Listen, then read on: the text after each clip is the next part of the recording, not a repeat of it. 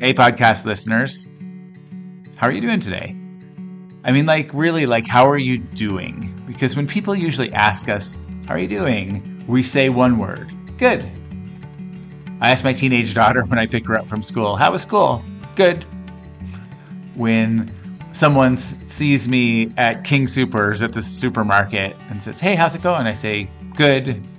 But I want to take a moment in this space to allow us all to not have to be good, to be real and authentic.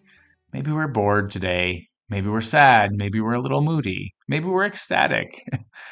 All those things are fair and allowed. And I think this is particularly relevant for today's topic, which is mood.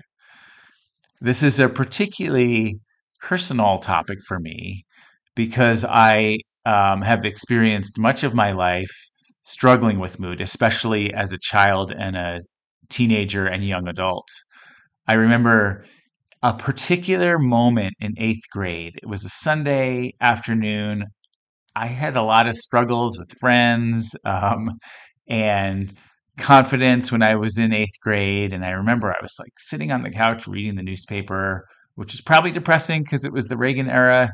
And I was like, I think I feel depressed. That's so grown up. And as I moved into college and young adulthood, I felt depressed a lot. In fact, I had a phase of my life where I had suicidal thoughts quite frequently. I felt extremely alone and alienated. And as I went through life and got older and understood myself more, I saw that some of these moods could be altered, like through sunlight, for example. So I moved from where I lived in the cloudy Northeast to here in Colorado where it's sunny. Great change. I started running regularly. I made friends. I got married. All of those things improved my mood. But I found even with all that work, I still struggle with mood. It happens often at particular times of the day. Uh, in the winter, it's usually between 4 and 6 p.m. Many mornings, I feel pretty meh when I wake up. And I found that moods are beyond intellectualizing. I have nothing theoretically to be in a bad mood about. I have a wonderful life. I feel very grateful for it. But my brain just works in a particular way. And I know there are people who struggle with this much more than me and some who struggle much less than me.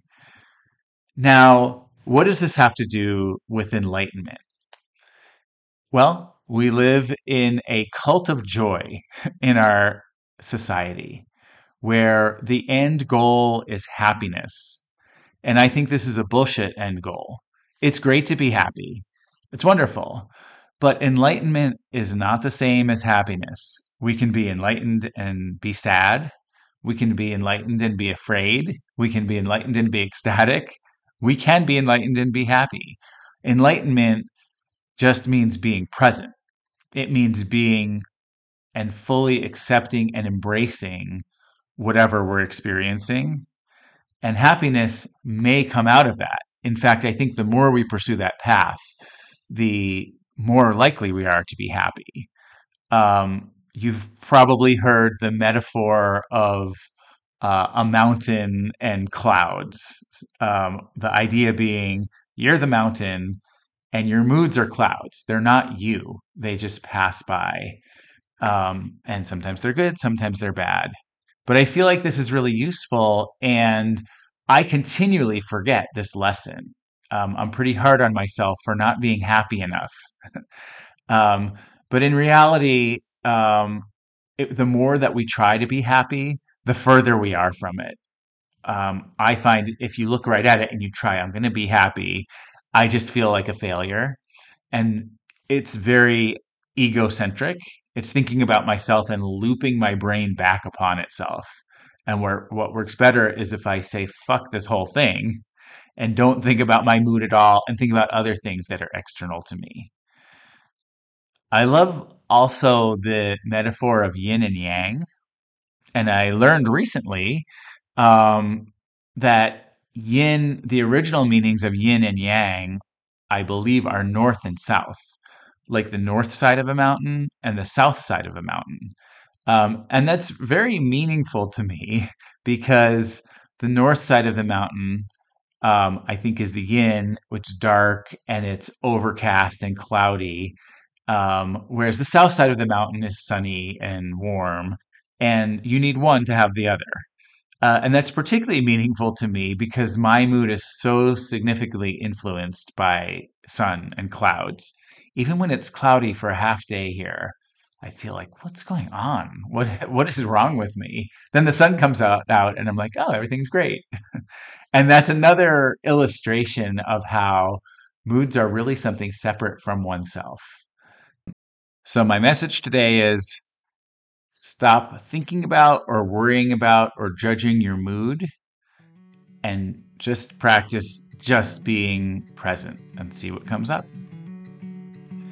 Thanks for listening. I'd love to hear from you. Your comments, questions, stuff you want to talk about, feedback, whatever. You can reach me at andrew@howtobegodpod.com, and I'll catch up with you next time.